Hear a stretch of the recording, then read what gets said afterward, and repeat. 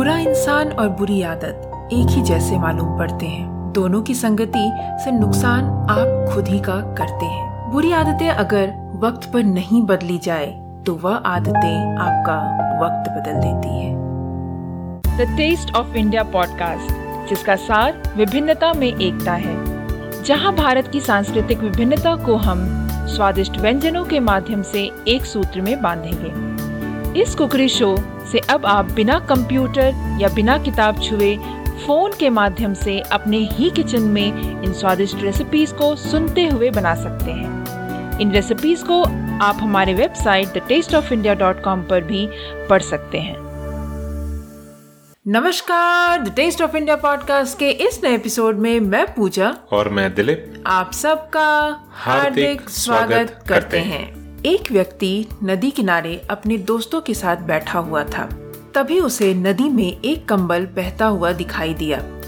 उसने आओ देखा न ताओ कंबल को पकड़ने के लिए नदी में छलांग लगा दी और कंबल को पकड़ लिया। थोड़ी ही देर में उसे लगा कि कंबल ने उसे पकड़ लिया है और अपने साथ बहाकर ले जा रहा है। वो बचाओ बचाओ चिल्लाने लगा। किनारे बैठे दोस्तों ने कहा, छोड़ दे कंबल को। वो चिल्लाकर बोला, पहले मैंने कंबल को पकड़ा था, अब इस कंबल ने मुझे पकड़ लिया है। मैं इसे छोड़ना चाहता हूं पर यह मुझे छोड़ नहीं रहा।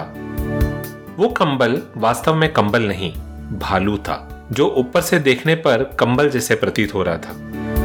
दरअसल उस भालू ने उस व्यक्ति को जकड़ लिया था और अपने साथ पानी में खींच कर ले जा रहा था।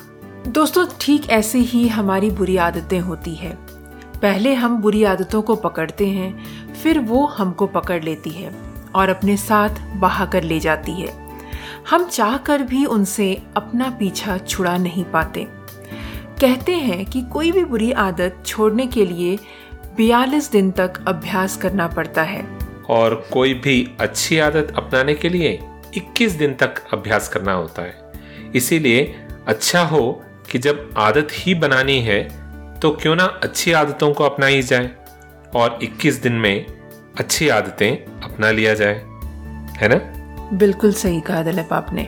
तो दोस्तों, इस बात को हमेशा याद रखिए, बुरी आदतें आपको बहुत ज्यादा नुकसान पहुंचा सकती है। इनफैक्ट इतना नुकसान पहुंचा सकती है कि आपने उसके बारे में सोचा भी नहीं होगा। वहीं अच्छी आदतें आपको इतना फायदा दे सकता है कि आपने सोचा भी नहीं होगा। तो अच्छी आदतों को अपनाएं और बुरी आदतों को छोड़ें।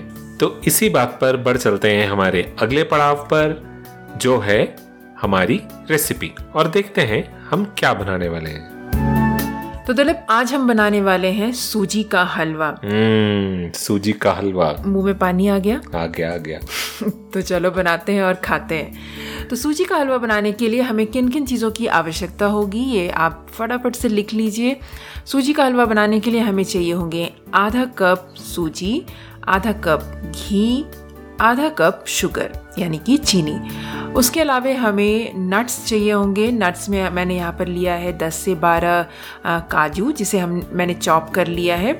10 से 12 बादाम लिया है, जिसे बिल्कुल थिनली चॉप कर लेंगे। 12 से 15 तकरीबन हम लेंगे यहाँ पर काला वाला किशमिश जो होता है। 12 से 15 जो पीले कलर वाला किशमिश होता है वो ले लेंगे।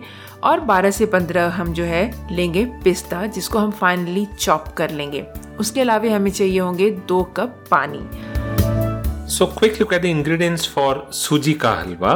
We'll need half cup सूजी और सेमोलिना, half cup घी, half cup sugar, 10 to 12 cashew nuts chopped, 10 to 12 almonds thinly chopped, 12 to 15 black raisins, 12 to 15 normal raisins, 12 to 15 pista finely chopped, and 2 cups of water.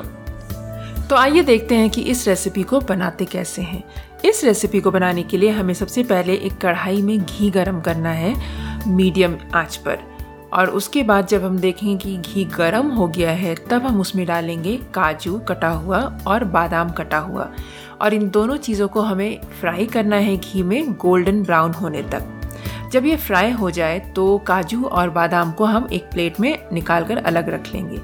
और उसके बाद हमने जो आपको बताया कि हमें 2 टाइप के किशमिश यूज़ करने हैं, यहाँ पर हम वो 2 टाइप के किशमिश इसमें डालेंगे और उसे हम पल्पी होने तक फ्राई करेंगे। और फिर इन दोनों किशमिश को हम बाहर निकाल लेंगे। उसके बाद उसी सेम घी में, सेम कढ़ाई में हमें डालना है सूजी, और डालने के बाद तकरीबन 10 से 12 मिनट तक गोल्डन ब्राउन होने तक इसे चलाना है। इसे हमें लगातार चलाते रहना है ताकि ये नीचे से जो है जले ना। और जब आप देखेंगे कि सूजी बहुत अच्छे तरीके से फ्राई हो गया है, तब हम इसमें डालेंगे पानी, और पानी डालने के बाद इसे अच्छे से मिक्स कर लेंगे और इसे हम तकरीबन 3 से 4 मिनट तक लो आंच पर पकाएंगे। हम इसे तब तक पकाएंगे जब तक कि पानी जो है पूरा एब्जॉर्ब ना हो जाए। और जब हम देखेंगे कि पानी पूरा एब्जॉर्ब हो गया है और सूजी थोड़ा सॉफ्ट हो गया है, तब हम डालेंगे यहाँ पर चीनी। और चीनी के डालने के बाद जो हमें क्या करना है कि 3 से 4 मिनट तक हम इसे फिर से पकाएंगे जब तक कि हमारा जो चीनी है वो घुल ना जाए इसके अंदर। और आप देखेंगे कि हलवा जो है स्लाइटली ब्राउन कलर होने लग जाएगा, तो आप समझ जाए कि आपका हलवा तैयार हो चुका है। जैसे ही आप देखेंगे कि हलवा तैयार हो चुका है, आप इस पैन को जो है आंच पर से उतार दें और साइड रखें। आप यहाँ पर सोच रहे होंगे कि जब आपका हलवा बनेगा तो आपको लगेगा कि ये तो बिल्कुल ड्रॉपिंग कंसिस्टेंसी में है, तो आपको उस टाइम पे परेशान नहीं होना है। जब आप इसे आंच पर से उतारेंगे तो वो दिखेगा ऐसा ही, पर 10 से 15 मिनट में जो है ये हलवा बिल्कुल नॉर्मल टेक्सचर ले लेगा और बिल्कुल ग्रेनी टेक्सचर ले लेगा। उसके बाद हम इसे गार्निश करेंगे। हमने जो नट्स फ्राई किए हैं उन सारे नट्स के साथ इसे गार्निश करेंगे, पिस्ता से गार्निश करेंगे और इसे फिर हम सर्व करेंगे बिल्कुल गर्मा गर्म। दोस्तों, इसे आप सर्व कर सकते हैं बिल्कुल गर्मा गर्म, या फिर जब ये रूम टेम्परेचर पे हो जाता है तब आप इसे सर्व कर सकते हैं। So quick look at the method of preparation of suji ka halwa. First of all, heat ghee in a heavy bottom pan over medium heat. When the ghee is hot, add chopped cashews, almonds and fry until golden brown.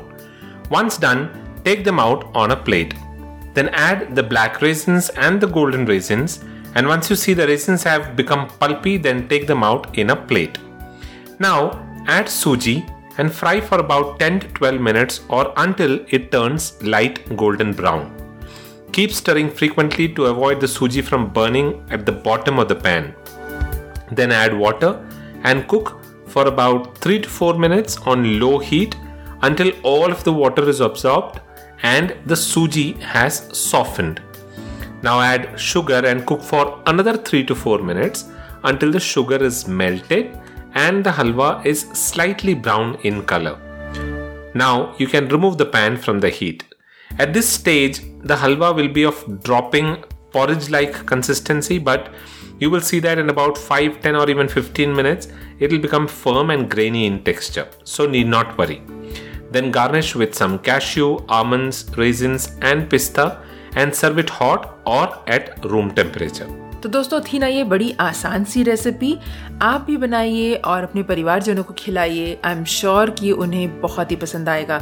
और हाँ, जैसा कि मैंने आपको step by step आपको बताया है, ठीक आप उसी तरीके से बनाएंगे तो आई एम श्योर कि आपका हलवा बहुत ही टेस्टी बनेगा। और स्टेप बाय स्टेप पिक्चर्स के साथ अगर आप देखना चाहेंगे इस रेसिपी को, तो आप हमारे वेबसाइट thetasteofindia.com पर भी विजिट कर सकते हैं। That is right. And you will also be able to find a printable recipe card on thetasteofindia.com. जी हाँ दोस्तों, एक प्रिंटेबल रेसिपी कार्ड हमारे वेबसाइट thetasteofindia.com पर अवेलेबल है। आप उसे प्रिंट करके अपने पास रख सकते हैं ताकि जब भी ज़रूरत हो आप उसको रेफर कर सकते हैं। और जब आप thetasteofindia.com पर जाएं तो अपना फ्री कुक बुक डाउनलोड करना ना भूलें। उसमें 10 tasty fast food restaurant style recipes आपको मिलेंगी। So that is all that we have for the podcast this week.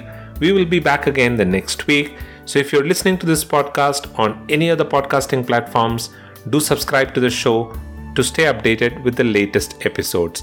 We are available on pretty much all podcasting platforms, including Apple Podcasts, Google Podcasts, Stitcher Radio, TuneIn Radio, Carvaan 2.0, Amazon Prime Music, JioSaavn, Spotify, and now we are available on Epic on OTT platform as well. So that's all that we have for this week. Keep listening to the Taste of India podcast. This is goodbye from Dilip. And goodbye from Pooja. You all have a wonderful rest of the week.